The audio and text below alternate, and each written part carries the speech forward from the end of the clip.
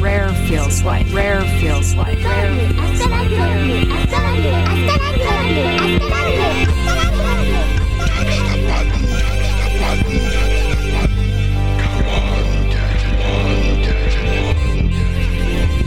know what you're thinking. Why would I pack a stem? Why would I pack a stem? Why would I pack a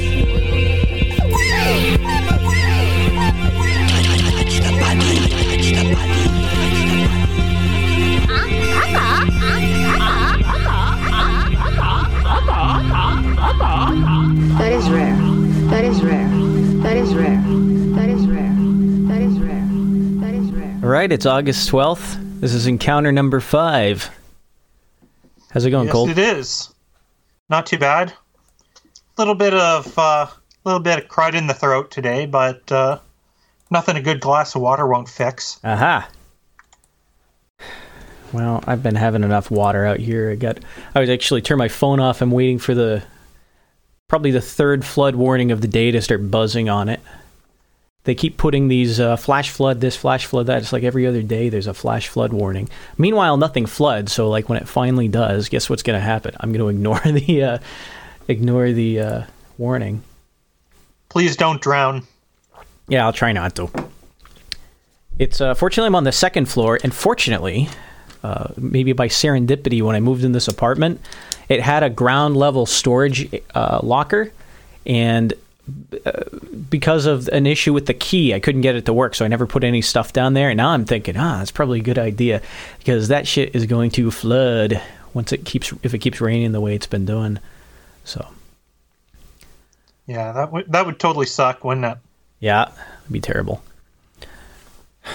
Well, I've been reading Baltimore kind of local news around this place. There's been a lot of crazy stuff going on. They had a house explode the other day over in northwest Baltimore, and so it was a kind of a row house, and I think 2 or 3 of the buildings just kind of popped. There was like, and so everyone's showing the Ring doorbell. Neighbors showing just this house exploding, and they're blaming it on. First, they were blaming it on BG&E, which is the local. It's the Baltimore. I think it's Baltimore Gas and Electric. They're the local utility provider, but then they came out and they did a survey, and they said, well, we got everything set up to the BGE meter, which is where they actually meter the gas going into the home and measure how much you're using. And they said, well, it looks like everything was fine up to that point. There's no leaks. I guess even after the explosion, it's still not leaky. So they're going to blame it on something else. They think it's they either said it was a what they call it, customer equipment failure. But all I could think about is in Colorado there was a house that exploded. I don't know, 2014 or 15 or something like that. It wasn't quite where I was. It was a little bit further down the road. But that one, I think it was just a drug lab. But when that one blew up, there was, paraphernalia all over the place, like in the neighbor's yard and everything. So I don't know if that's what was going on here or if it's just a gas explosion. Like they had in Boston, they had a Boston series of these things, like there were gas leaks and then things would just blow up for a couple days there. Jeez. Yeah. It's bad, though, because now that I'm watching local news, I'm paying attention to things like the crime around here, which is, I knew what I was getting into, so I can't say I'm that surprised, but it's always stuff like, even the area I'm in, it was supposed to be a acceptable, it was not too bad of an area. But yeah, it still sucks to see it. Yeah. Right? It's like I'm going down. Someone stole a car that's the same make and model of my car. My car is a piece of crap, so... Like, that's where we're at, huh? You're stealing crappy cars from a 2010 era cheap Hyundai. And someone stole one just down the road. It's like, crap, mine could be next. They had people walking. There's some nice trails around. And I was thinking about I said, well, I can kind of walk down there and,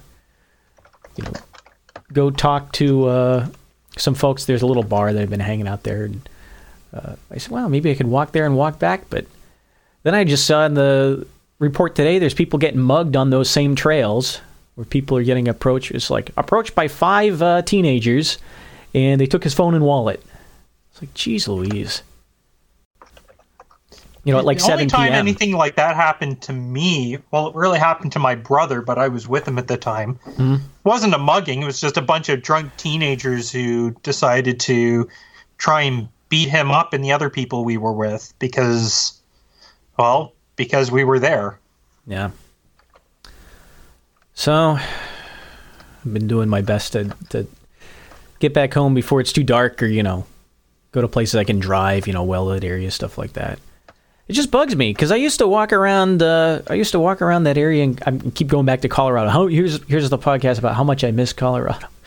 I used to walk around in the middle of the night alone, and I could walk from my house to anywhere down the street. There's a 7-Eleven that I walked to at 2 a.m, and I never felt unsafe. This is 2 miles down the road, but I've done stuff like that before, and it's for years I did it. It's even up until just a couple months ago, and now it's weird where I'm like, well, I can go outside, but I don't really want to go too far, and I don't want to get too far or stay out too long, especially if I think it's going to get dark.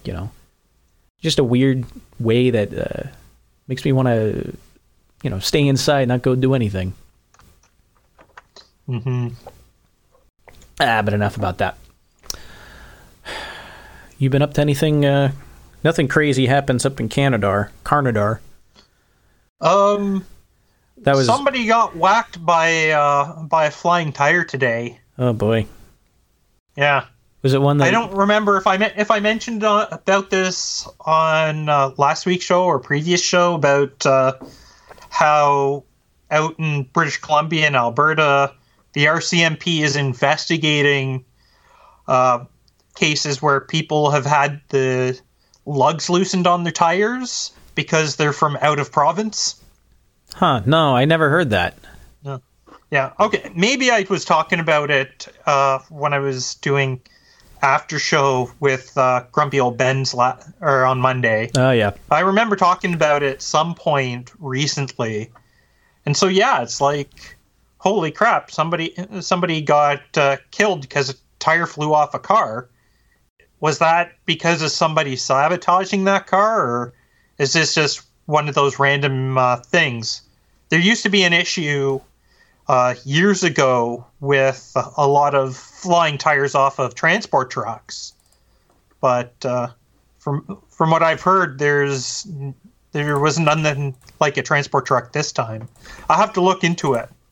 I've only seen the videos online. There's one where there's a truck I guess some vehicles going down the highway, and the tire comes off and it keeps rolling forward, and it's the dash cam video of an adjacent car. You see the tire rolling down the highway, and then it's creeping over to the side, and it finally gets to the median, and when it gets there, it just hops up, and it hops over to the other side into the oncoming traffic. It's separated by a small median, so it pops up and it pops down, and it like hits another car in the windshield going the opposite direction, 50, 60 miles an hour. That looked like a day wrecker. Oh, just found an article with more details. Oh boy! And it turns out, pickup truck towing a trailer. One of the tires came detached from the trailer and struck a vehicle, and the driver of the vehicle died. Jeez. So apparently, there's about 150 flying tire situations just in the Toronto area every year. But it's pretty rare that these days that anyone actually gets hit, never mind getting killed by them. Yeah. So it is a rare encounter then? Yeah, it's a rare encounter, and this guy, and he just rolled a 1, I guess. Well, I heard some of you on Grumpy Old Ben's. Actually, I don't think... did you do a live show with them, or you called into their show? Because I listened to the last episode as of like Monday afternoon or something like that. But Yeah, I called in after the show. aha, because I had they kept talking about you on there. They said, "Oh well, what if there's a computer virus that just writes cold acid all over your screen?" Wow, what a nightmare! Oh yeah, I was mentioned during the show itself. No, I heard and that a couple afterwards times. I called in. We were talking. Yeah. One of these days, I'm going to be on Grumpy Old Ben's proper when we finally are able to have a show about retro technology. Well, I was interested in. There's this story that's been going around about Adobe and these some sort of cryptographic metadata, or you're going to sign an image or something. I could not find the original article for that. Do you happen to know who published that? Because I was trying to find the press release or something today, and so I went to the Adobe site and I was clicking through. All I got was kind of Rainbow Coalition sorts of press release, like diversity and inclusion in graphic design or something like that. I didn't see anything that was technical on their site, and so I might have just been on the wrong site. But do you know where that came from? Because I couldn't locate it. No, I first heard about it on Monday's episode myself. And looking at the show notes, Was it in there? Doesn't seem to be in there. I was looking at the No Agenda show notes because I thought it came up on there, but I couldn't. If it was there, I didn't see it. I didn't know what it would be categorized under. But I don't know. The way I hear it described, I don't see how this is any different than digitally signing, a Word document or something. Mm-hmm. So it doesn't seem. I know everyone's. Now, that's what I wanted to do, is I wanted to research this and come back with my analysis, but I couldn't even find the statement that Adobe says they're going to do this. So I don't know. There's not much happening with that. But as far as I can tell, the way it's described, that sounds like, in Word you can go and sign a document, or I think even PDFs you can go in and set it up in a way so that if someone alters the document, it breaks the signature. So yeah, so that way. I'm sure Getty Images can watermark their stuff and say, yeah, this is the photo from Getty Images, and maybe they'll even say it's been licensed to this, to the New York Times or something in the file. But yeah, to make it harder to make memes out of things. Yeah. Oh well. Yeah. They'll just have to yell at Darren and Ryan about it not being the show notes. Yeah. Because something that big really should be. I got anime listed. Anime listed. What's that?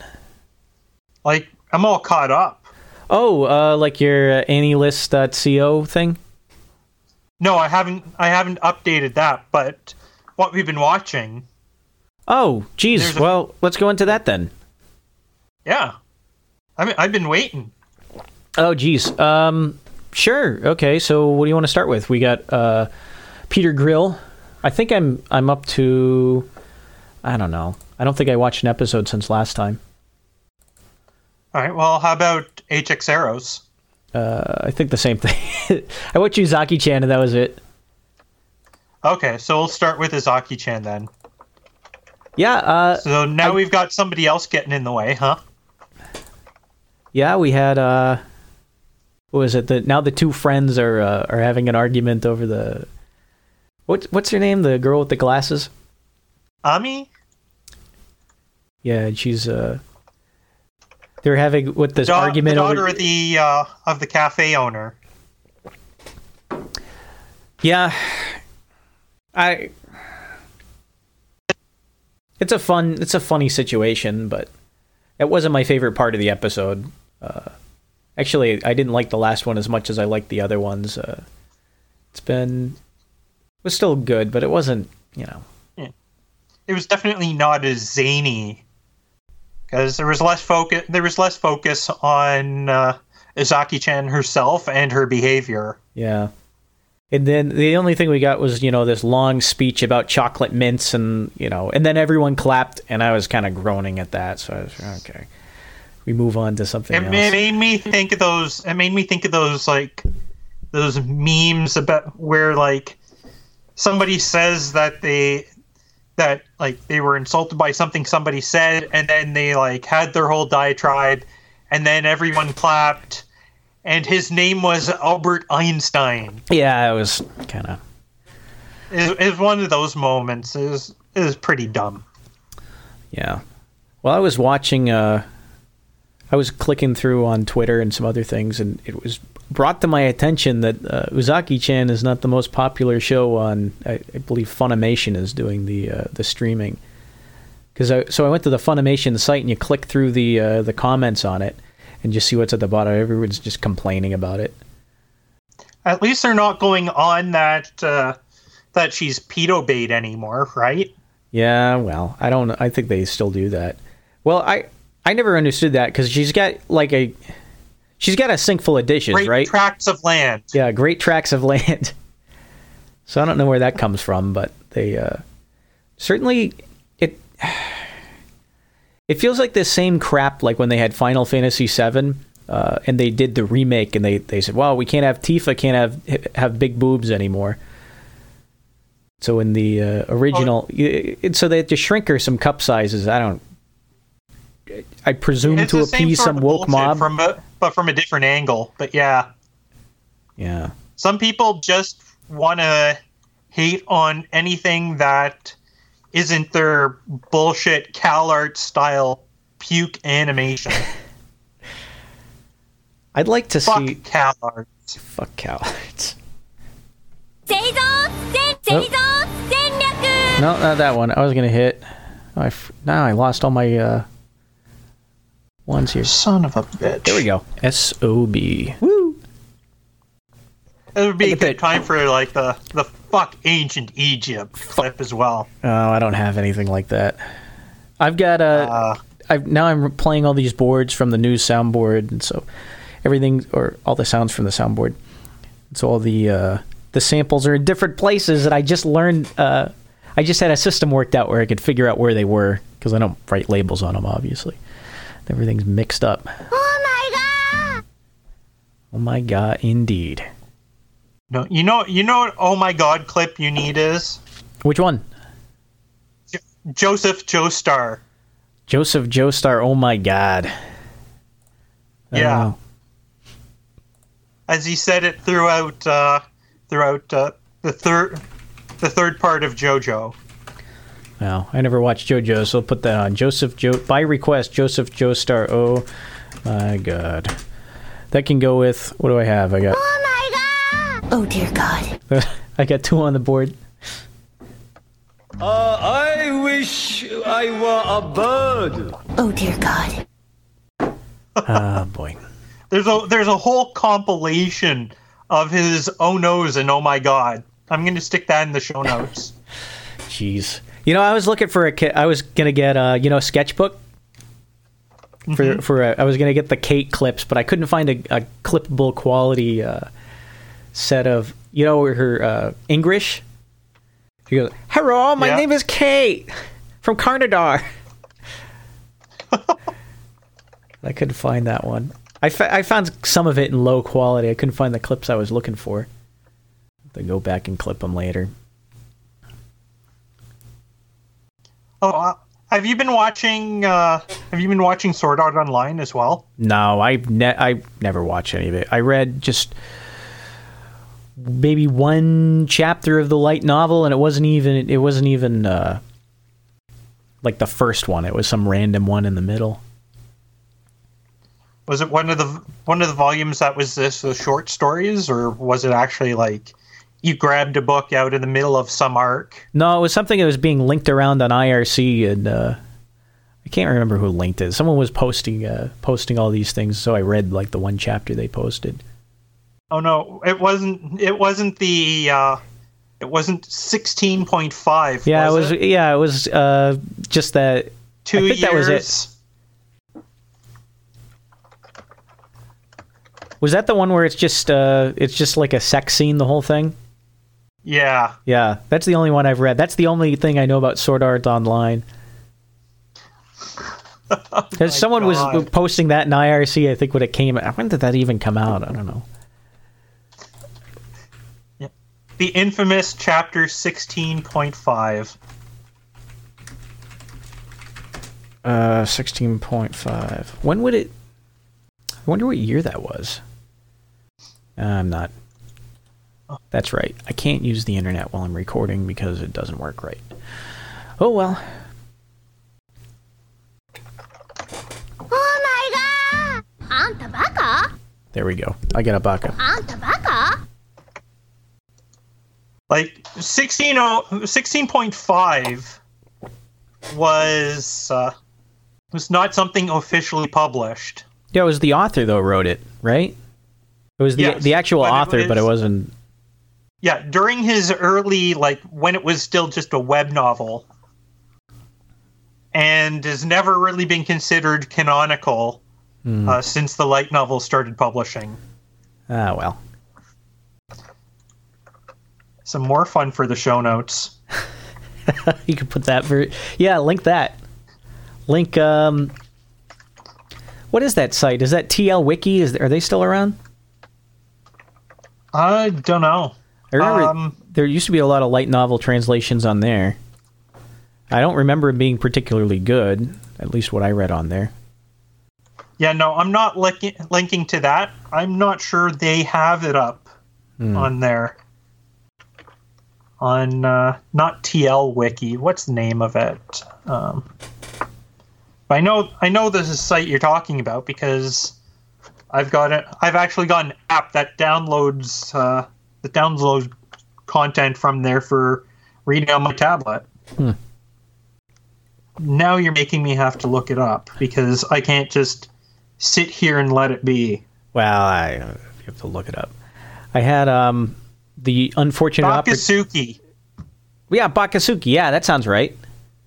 I think I had an app like that once. I picked through some stuff, and the light novels I really liked were I read the Haruhi ones, or probably 4 or 5 of them when they were being published, and like as they were coming out. I think Yen Press put them out, and they had I like the covers even because they did. This is at a time when they had like Spice and Wolf, when those light novels were coming out in English. They were actually printed in dead tree form. They changed the cover art on the first Spice and Wolf novel, and that was a big deal because they didn't have the anime characters on it. It had like I think it was a photograph of some woman with an apple or something like that. But I think so that one sucked, but at the same time, I think the Haruhi novels, they all have these solid cover jackets, which they actually look pretty good. I did not mind they really look good. And I don't think the Japanese version had that. I think that was the North American release of the book, or it was like the Yen Press version of the book.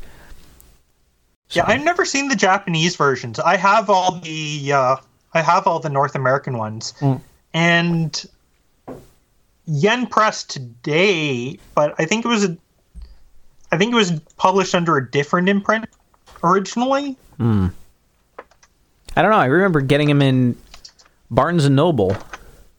Yeah. And then back, I'm trying to remember if Borders was out of business at the time, or they had just gone out. Yeah, I think the Japanese ones had character covers. Yeah, that sounds about right. That's what the manga looked like anyway. I mean, if you just imagine the cover of a light novel, that's what it looked like. Yeah. Little Brown and Company. Oh, was that the imprint of Hachette Book Group? Huh.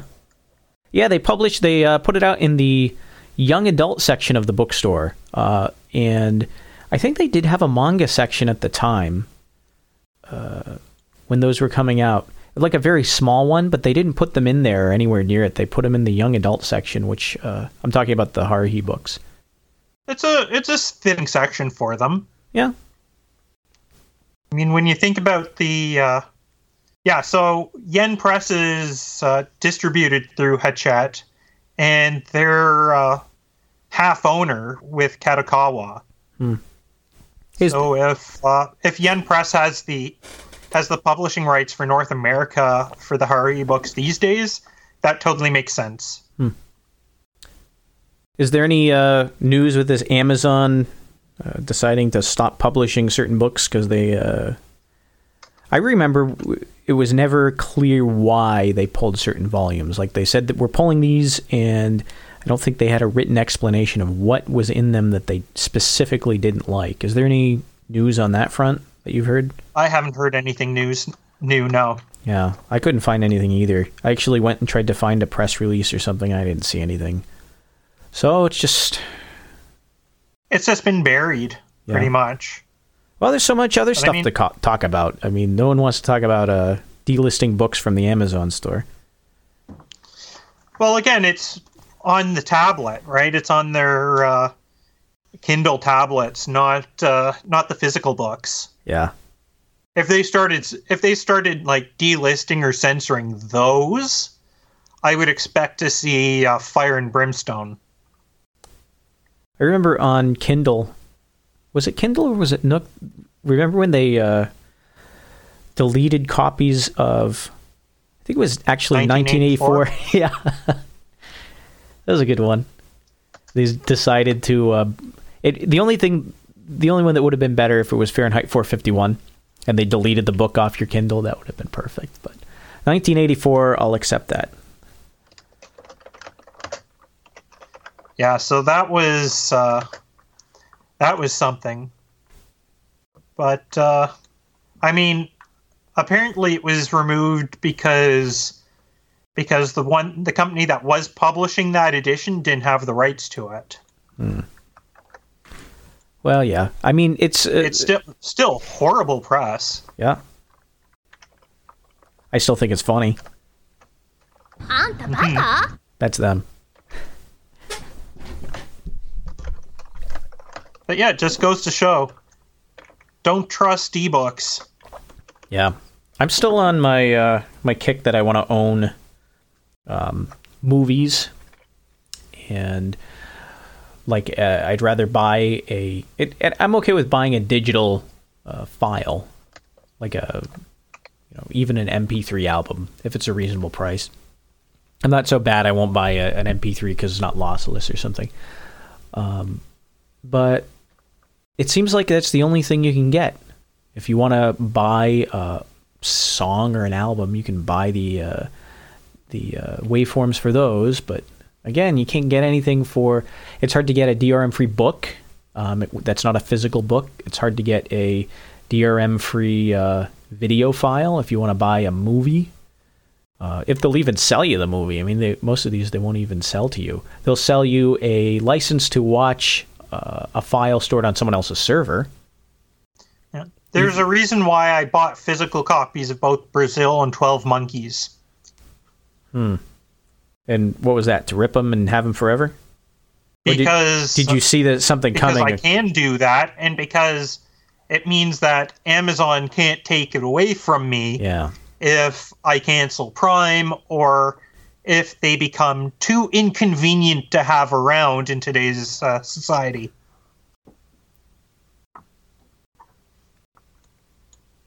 I've been thinking about how much data you actually need. And so I've been curating and pruning a lot of the files I have, so I'm not as much of a digital pack rat as I was before. And I think I can get it down to, a terabyte or something like that. That would be my ideal of just that my collection of music and files and things like that. Because I don't need, there's a lot of stuff I have that I don't need. It just doesn't need to be in a collection at all. And that's been a cathartic experience, like deleting files I've been hanging on to for way too long. But I always wonder, some of these are impossible to get now. So there's some old fan subs I have that you can. At one point, I considered getting rid of them because I was like, well, you can always just get this on YouTube. But then they start taking stuff off YouTube. Or maybe you can get a copy through some publisher. But then again, you can't buy the digital copy. You'd have to buy the DVD and rip it. For me, if it's digital, if it can be, and I've bought it and it can be downloaded, I download it. Yeah. And I save it. So what do you have? Just a big stack of hard drives somewhere? Yeah, actually. And I keep adding to it. I keep one of these days I'm gonna have to build like a special rack just for mounting all these hard drives. I've got some NAS set up, and so I always, when I want to add a hard drive, I have to add 2 because I want to have some kind of RAID configuration or something similar. But then I also want the offsite backup too, and so now that I have to pay, honestly, I do everything through this Amazon Glacier backup service. So I guess they have my stuff one way or another. But it makes me want to keep the because adding a terabyte by just adding a hard drive is one thing, but then when you actually have to manage it and set it up properly and make sure it's being backed up, it becomes more of a hassle. But I think it's good anyway. Like the cathartic experience of throwing a bunch of stuff out and even deleting files is something I enjoyed. I think there's stuff I had from 2005, I just keep 2002. rearranging how I have things organized. I won't delete anything unless I don't actually need it anymore. Terrible, terrible pack rat. This is awful. Better than losing it. I've been at the point where I just kind of wished a server would crash or my. So really, if this hard drive stopped working, then I could throw it out, and it wouldn't be such a bad thing if it just crashed. I've had so much junk. I got rid of a lot this year from the move. I had so much junk. I was like, well, if someone stole some of this, if it got broke during transport, I'd probably be better off for it. So. No. Well, that's the way I'm trying to be.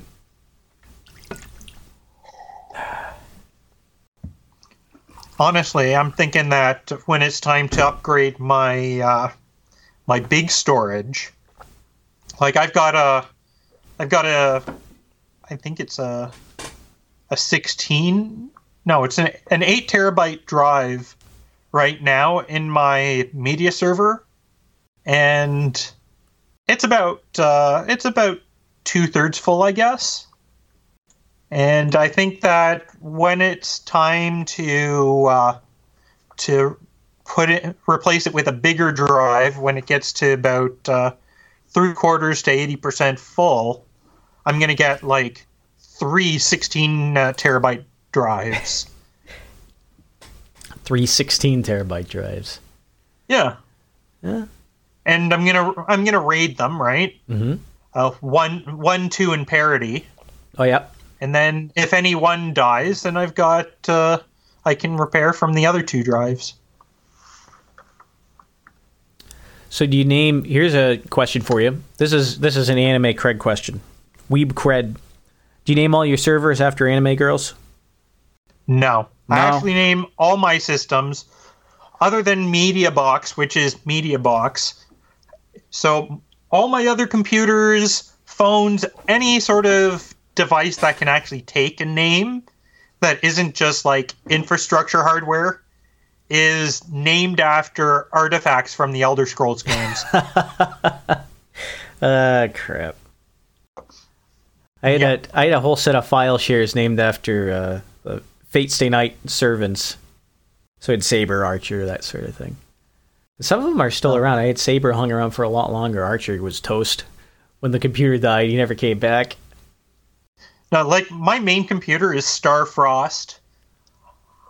My Surface tablet is Wraithguard. Oh, boy. I was an RPGer long before I was into anime. Yeah, what kind of games did you like to play? Like, were we talking DOS era? That far back? We're talking tabletop. Oh, okay. Traditional games, then. Yeah. D&D. Somewhere I have, like, AD&D first edition books in this place. I've got a bunch of OSR games, like... the old school Renaissance? Oh, yeah, old school Renaissance. I should be explaining that. Yeah, I've heard of old school Renaissance, but my limiting understanding, I've never played any of these. I played some D&D before without the real rules, so we kind of knew some of it and we made up the rest. But what's OSR compared to D&D? That's a cromulent way of playing. Oh yeah, I could never be bothered. I even DM'd I even DM'd the game. It's like, I don't fucking know what I'm doing. That's okay. Just make it up as you go. Yeah. Honestly, yeah. But anyway, yeah. So Yeah. What's OSR? Old school Renaissance. So like all these games that are at least inspired by the gameplay of early role playing games from the 70s and 80s. So a lot of them are based on original D&D, like the white box stuff from 74 to I think 78, or basic D&D, or first or second edition advanced Dungeons and Dragons. I've also got a book here that has like one of the earliest basic D&D modules in 2 different printings, as well as adaptations for it to 5th edition Dungeons and Dragons. Uh-huh. And so 5th edition Dungeons and Dragons has changed a lot. Now I don't know any of the changes specifically, but this is what I hear is it's changed a lot since the original AD&D, since Gygax was around. It's even 3rd edition was a huge change from like the earlier stuff. And what kind of change was it? Was it just the rules? Some rules change, or they just completely changed how the game's played? Now, some would say the latter. Some would say the former. There were a bunch of changes to simplify and streamline things with 3rd edition, with the result that the game was less unbalanced in some ways and more unbalanced in others. And then 4th edition, well, we don't talk about 4th edition Dungeons and Dragons, which is why there's 5th edition these days.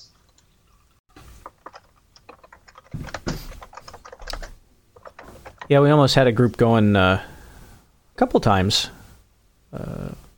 Once upon a time in Colorado, it just never came through. We even got, I think we had characters rolled up. We had some scenario put together, and it's just a shame those things don't work out.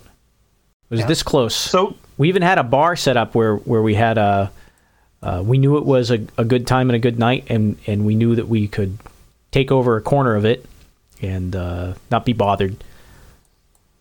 So we even had a venue too. It just fell through. We couldn't get it. It's one of these, the schedules couldn't line up. What a shame. Yeah.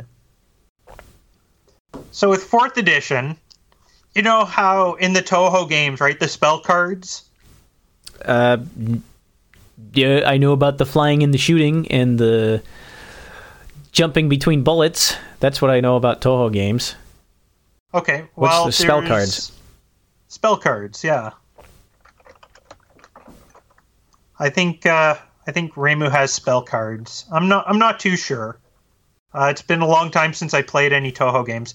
Anyways, 4th edition Dungeons and Dragons could have been a card game. Certainly, the people designing it were really high on this whole concept of cards for everything. So you'd have cards that would say like, these things that you can do at any time, these things you can do like once per encounter or once per day. So they're trying to sell you more printed paper.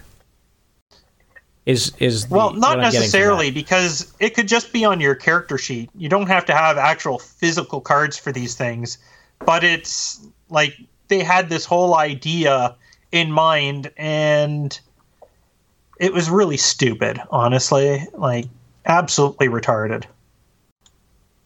It did not play well, very, very well at all.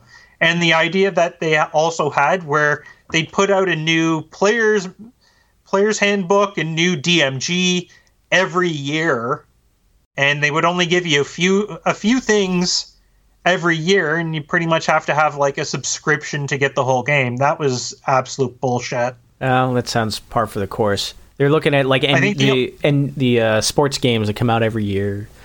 Modern Warfare or something, one of these franchises. Say, hey, that's our money. We could do that. Tabletop games, especially role-playing games, are big on the whole splat book thing anyways, right? Where there's always new materials coming out that you can buy to add stuff to the game.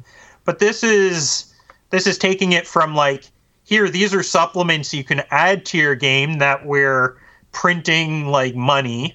Yeah. To we're gonna split up the core rules themselves into different books that we're going to publish on a schedule that you're going to have to buy. So if you want the proper experience in the first place, keep feeding us money.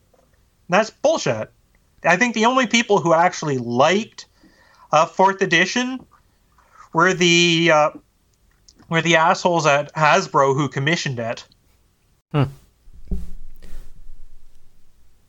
I got to hang out with a guy from Mattel once when we were walking around. It was at here's another AX story. Wow, we keep going back to that one. Remember they always had the game room downstairs at the convention center where they would have the traditional games and things like that? Yep. Well, there was one year I was down there and someone I knew was working on a card game where they had done something with it, and I think it was a Kickstarter.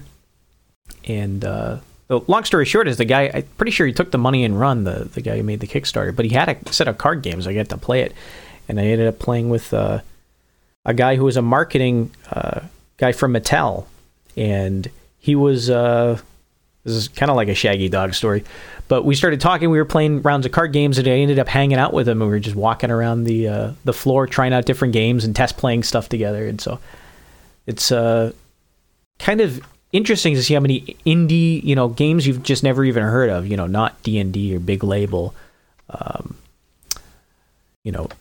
card games and role-playing games and things like that, but just like completely off the wall stuff people were coming up with, and they're selling, hey, I made up a game and I'm selling the rule book at my booth. And I always liked that entrepreneurship where they had the they didn't have a big company behind them. And so this Mattel guy is looking around, they're looking for something that might be fun or interesting that they like, that they can buy, I suppose. But so he's scouting the market. But it was just kind of wild to see all the crazy crap out there. Oh yeah. Like a lot of card games where it was just kind of the same. To be fair, a lot of them were kind of the same game where it was, well, it's kind of like a trading card game, and but we don't have the market penetration to make the trading part of the trading card game actually happen. Because you can buy this and you're going to be the only one with a deck of cards. But because some of those, I guess you need to be like at a Pokemon or a Yu-Gi-Oh scale to make that work. But some of them were, I don't know, some of them were fun. Yeah. Like different variants of, moving, not cribbage, but, moving little markers around a board and things like that. It's fun. You can see some of that at the tabletop cons as well. Yeah, where'd you go? I'm going to screw it up. Gen Con. Gen Con. I was going to say MagFest. That's different. Gen Con.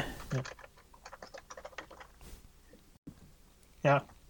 When I was there last year, didn't see too much of that, but they always have some people who are bringing something new. There's always some workshops for people who are trying to make their own games. Yeah. Well, I've been to one of those. That sucked. That was like pulling teeth. What, workshops? Yeah. Well, the one I was at I think it was at a literature convention. There's some other, it was just randomly there. And so I was sitting in the room, and it turns into like a boardroom discussion about how to make what kind of game do we want to make? And it's, I don't know. I didn't think the people there were that creative. So we ended up doing some stupid copy of kind of Chutes and Ladders and Clue, I think is how we described it.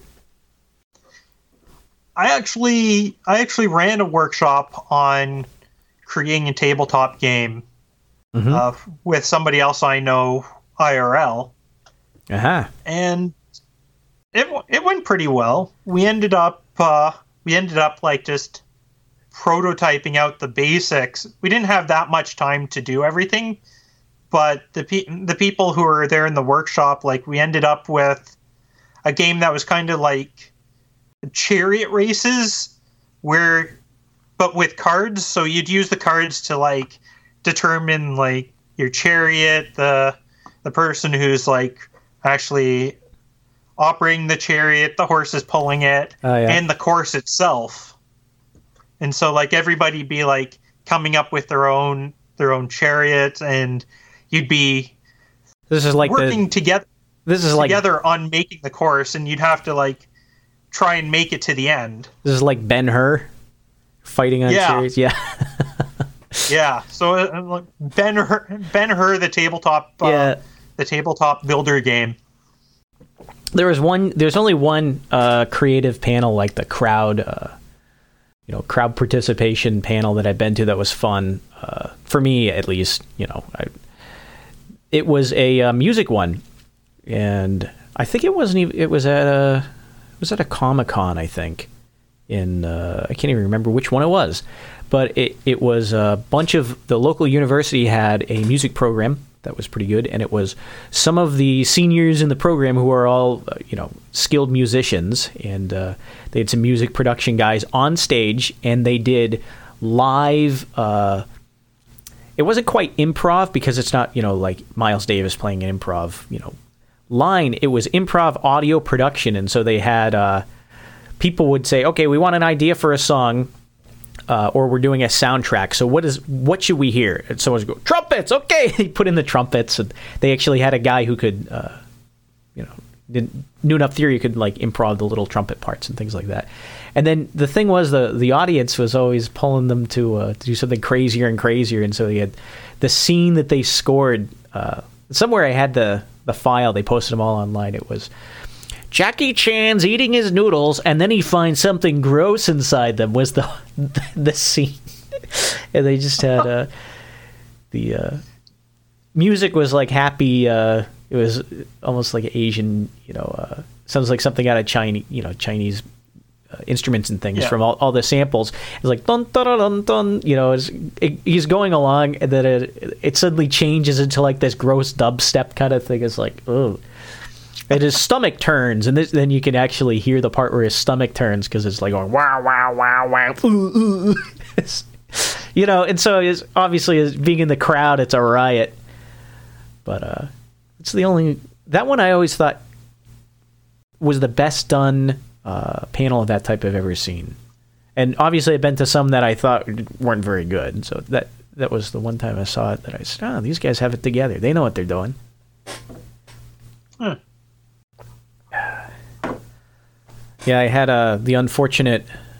I was clicking through trying to find different things to watch and talk about. I ended up on one of these Kids React videos, and it was Kids React to old anime. My God. Uh-oh. Yeah. And so I said, I'm going to watch this.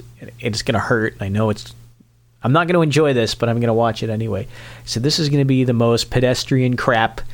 I bet they're going to show like Big 3 anime, or it was Kids React to the opening scene or opening songs. And it was supposed to be, I think when they said old anime, here's the other thing. They said, it's for old anime. And this era is 2006, 2007. He said, holy shit, no. It's not even old. And of course it was like One Piece, Bleach, Full Metal Alchemist. It's like, okay, so this is just the stuff on Cartoon Network, I guess. But they had better stuff on Cartoon Network at the time. They weren't, they didn't even bring up. I know Blue Gender got aired pretty early on Adult Swim. That was a mediocre show, but it was, I enjoyed parts of it. But they also had, so I'm sitting here saying, okay, let me ask you, what's the biggest anime from 2006, 2007? Maybe one for each year. Ooh. Off the top of your head, what would you say? Off the top of my head, I don't know if I can even... Oh, wait a minute. Wasn't Haruhi in 2006? No. That was it, 2006. And that was the first thing I said is, okay, well, I'm going to watch it until they have Haruhi. Where's that opening? And that was phenomenal. It wasn't just an opening for a super popular show that year. It also the one that set Kyoto Animation off. I mean, they did stuff before, but Haruhi was humongous. It was their launch pad for the rest of the super hits that they had. They never showed it. It didn't even show up. It also had Nice. one of the most memorable openings from that era. And then the other ones, like they showed, I think they showed a bit from Digimon. I think was the oldest cartoon that they had, and they asked and then of course they asked the kids, so they play the theme song. It's the English version theme song. Digimon, the digital monsters. Okay, and they asked the kid, what show is this? And they kind of look at the camera and say, I don't know. It's like, come on, idiots, you stupid kids. He said it like 100 times in the theme song. You couldn't figure out what it was? Oh, well. Yeah, the big ones were, there was Haruhi, and then I was pretty sure Higurashi was coming out at the time, and that was even big in English. Maybe not in that year, but I know remember, that I remember 2007 was Gurren Lagann. Yeah, Gurren Lagann was 2007, which is also huge. I know Lucky Star. I think Lucky Star came out about that time. That was also... Lucky Star was before Haruhi. No, it was after Haruhi. It was absolutely sure? after... Positive, because Lucky Star had scenes that parodied Haruhi. Oh, you're right. She yeah. even does that famous stupid dance they had in the opening that everyone was doing, and if you saw videos from conventions, it's like people fucking doing this in their classroom, or they're doing it as for their school project. I remember. It was that. so bad, that. but no, it didn't rank as didn't rank for this React video. Oh well. So speaking of older anime, there's a couple of shows that I need to rewatch. Uh-huh. It's been a while, and I'm starting to forget them. So, Melody of Oblivion, you No. ever heard of that? No, that's it's kind of like... That was a Gainax show. Oh, really? That should tell you something right there. Oh, that was that the one with the maid, robot maid or something? No. No, it's the one with the archery kid and the magical motorbikes. No, I've never heard of this. You need to look this up, man. Oh, I thought I had watched most of the Gainax stuff. Just don't hit anything first, or you'll just be like, you'll have mind totally blown. We'll have to put that in the show notes or something, and I'll watch it after. But no, I thought, because I watched was it Secret of Blue Water? Was that Nadia? Was that Gainax, or it just had some of the same animators and directors? Think it was, because they had the character designs were the same as Evangelion. They had the French boy. Yeah, and, Nadia was Gainax. Yeah, Nadia was Shinji, and then the French boy was his friend. Like, they just took the same characters. They changed like their haircut a little bit, then that's it. In Shinji's case, they changed his skin color too, and then that's it. Worked last year. Do it again. Then they had was it Magical Shopping Arcade? That was I think it was an OVA series. It was 6 episodes or something. Anabashi, that wasn't I think. Gainax. Are you sure? I thought that was. I'm sure. No. What else did they have? Well, they had Evangelion. Was it like Maromatic or something? That was the one I thought you were talking about. No, they didn't do Maromatic. They didn't? No. Well, how do I have all these facts wrong? Hanya Mise they did. Right? Royal Space Force. Gunbuster. Woo! That's a good one. Evangelion. Yeah. Fulikuli. Gurren Lagann. They did more. They did more than that. They did do Maromatic, you're right. Yeah. Nobody remembers it. Yeah, no one does. Because they also did Karikano, and that wasn't listed here. They also did that weird one about the preschool. Let's just not remember that existed. I'm okay with forgetting that one. Yeah. Very good idea. The other one that I really want to rewatch is Rosaphon. And you have to have heard of this one. Oh, of course. I've seen the AMVs. Obviously. Have you seen the actual series? No. You need to see the actual series to get the to get the full experience. The only thing I know about it is they had that there was one AMV that kept winning. It won a bunch of contests one year, and it was clips of what was it? Rafon? How'd you pronounce it? Rossafon, that was it. It was Rossafon with this Dido song. Not Dido. It was I think she's the Dutch woman with the power gloves. Dutch woman with the power gloves. The Dutch woman with the power gloves. She did Must Be Dreaming. And so this won all the AMV contests, and then I think it was the next year, a little bit later on, they had AMV Hell 3, and they did a shot-for-shot remake of the winning anime music video with Azumanga the same song, but they did like all the same effects. They had all the different scenes that they had inside it, but they did a shot-for-shot remake of it with Azumanga instead. So it's an AMV Hell 3, the motion picture. That's a deep cut too. If you watched AMV Hell 3 and you got that joke, then it was you were in deep.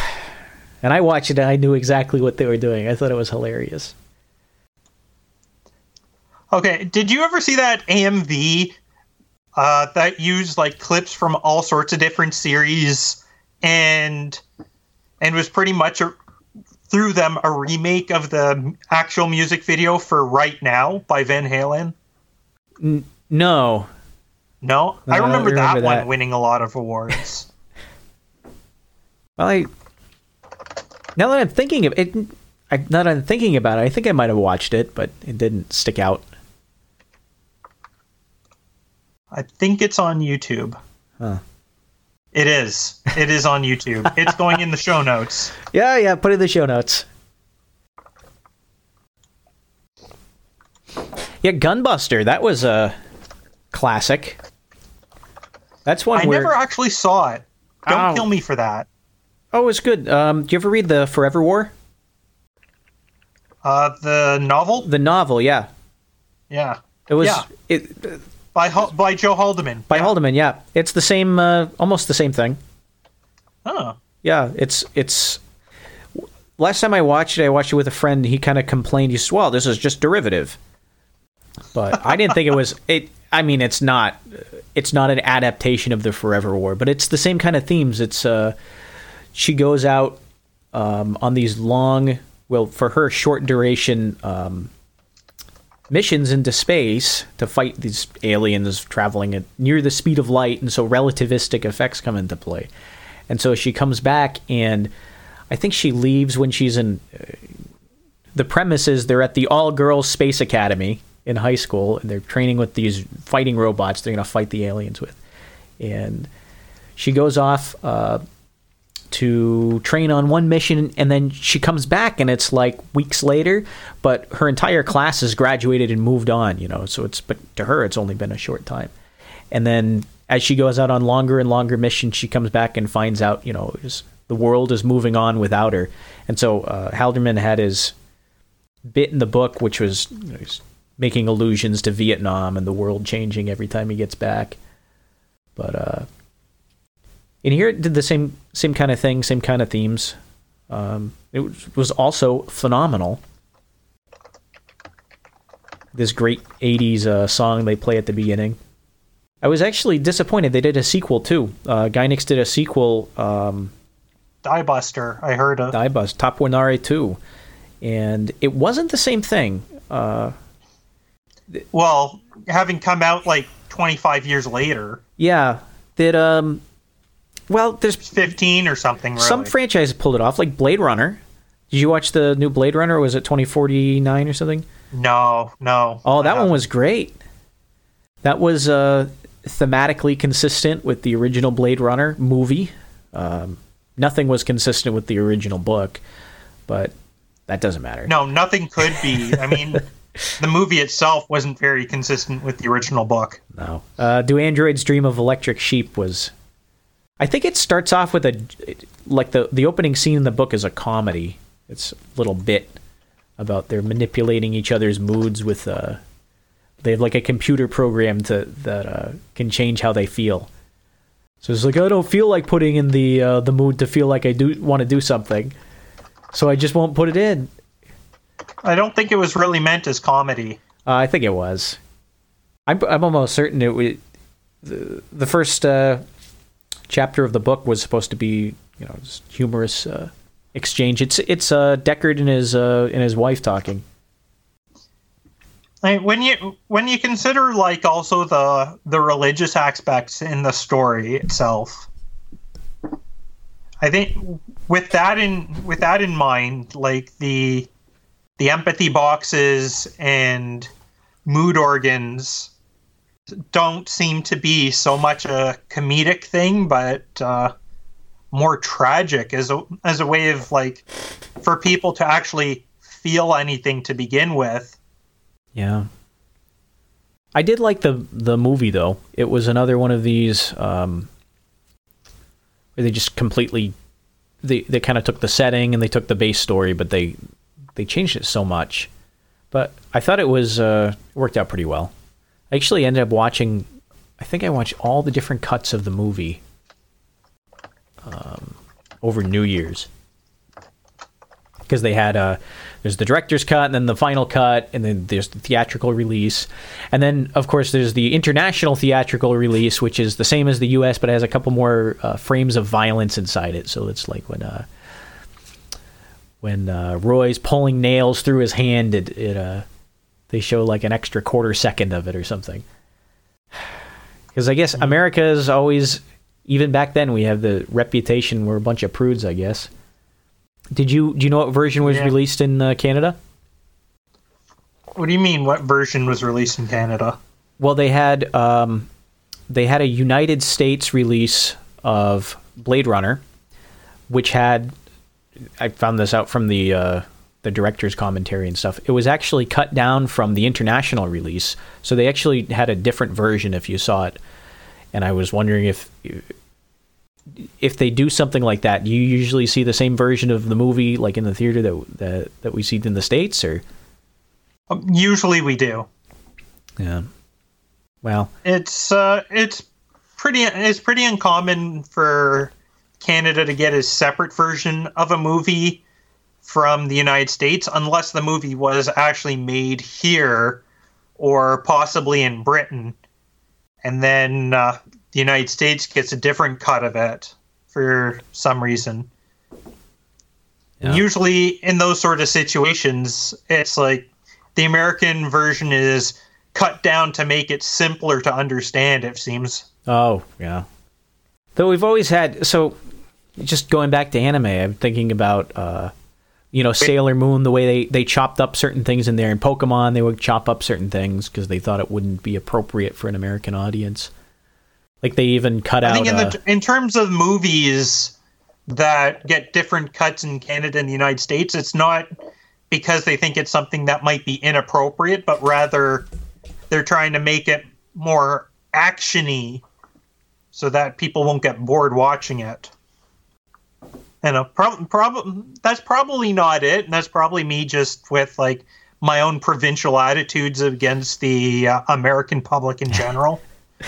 But it certainly feels that way, that a lot of the stuff that comes out of the rest of the world that goes into the States, when it's not being cut down because of sex, it's being cut down because they're throwing in some violence that was cut out of the original release just to keep Americans still interested in it. Mm.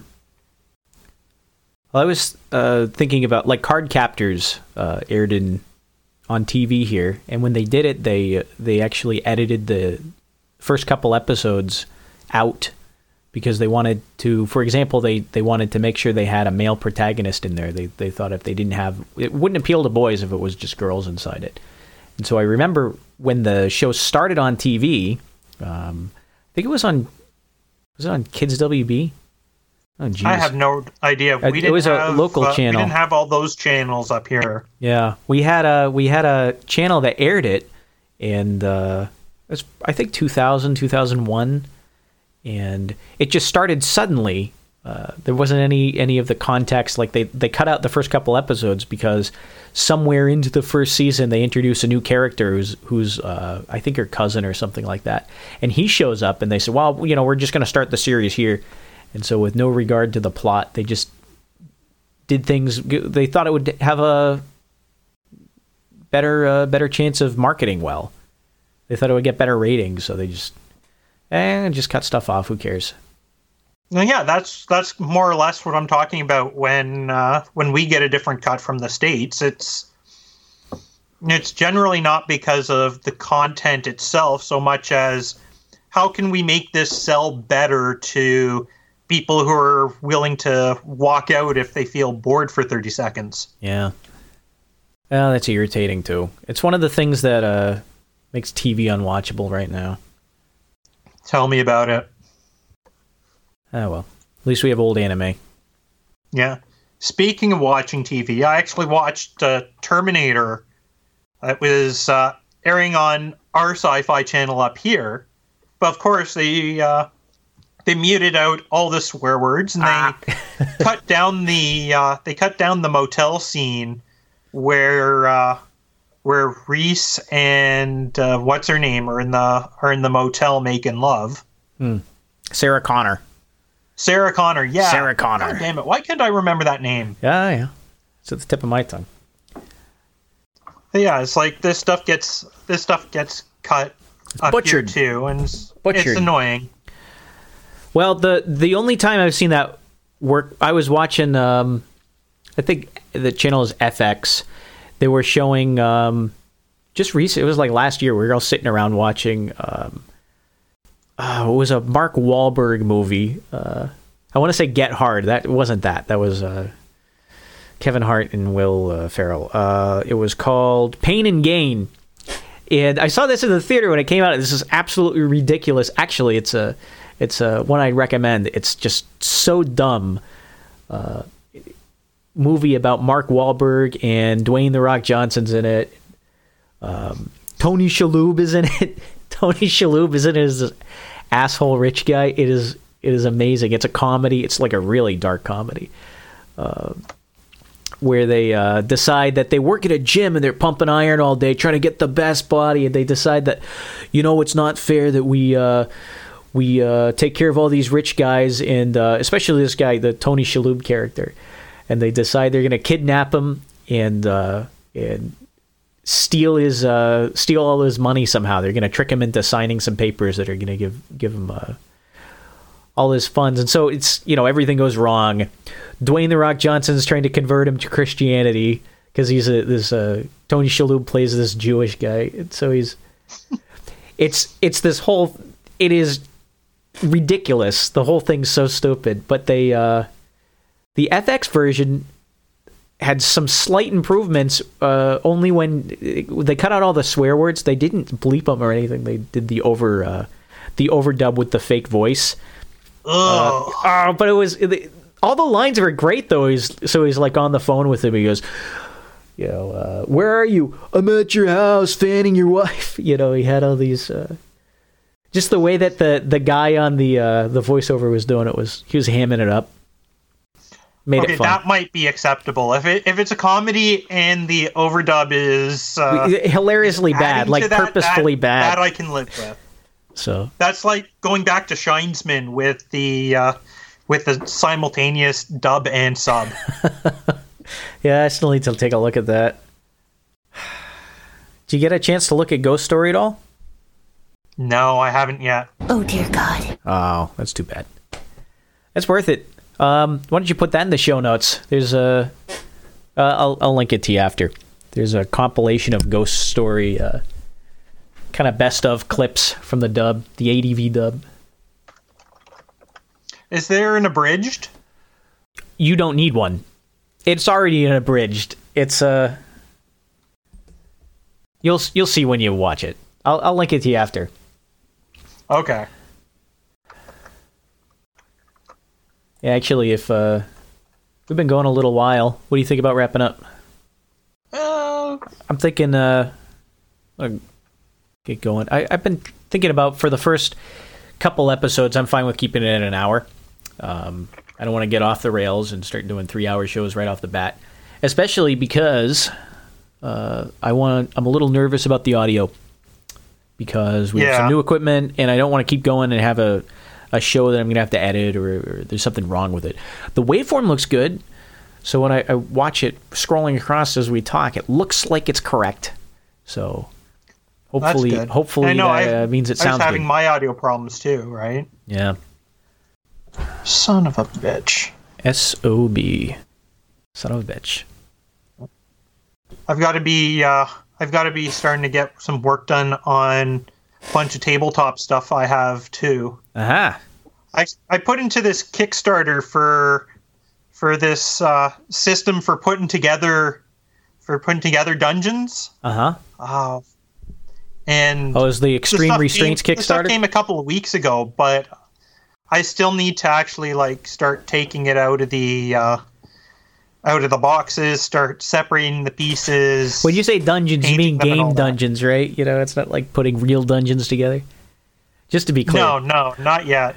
We're No, not real dungeons, not sex dungeons, just tabletop dungeons. Oh boy. No one's sure why he turned his basement into a sex dungeon. The real mystery is why anyone came. Not so much of a mystery. Oh, what'd you think about the music for the last 2 episodes? I did pretty much the most. It's almost like if you were in a K-hole and you had a keyboard with you. That might be what the sounds you would make would be like. Did that come I like through this on one. your side? You did? I like this one, yeah. Yeah, I'm thinking of doing because that's all one take, one take per track, and I think that's what I'm going to keep doing because it's so it's kind of fulfilling when you get it down. So I think I'm going to try and do a new track each episode. Maybe that'll be my thing. I'll try a different genre at some point too. Maybe it won't always be spacey, with catatonic music.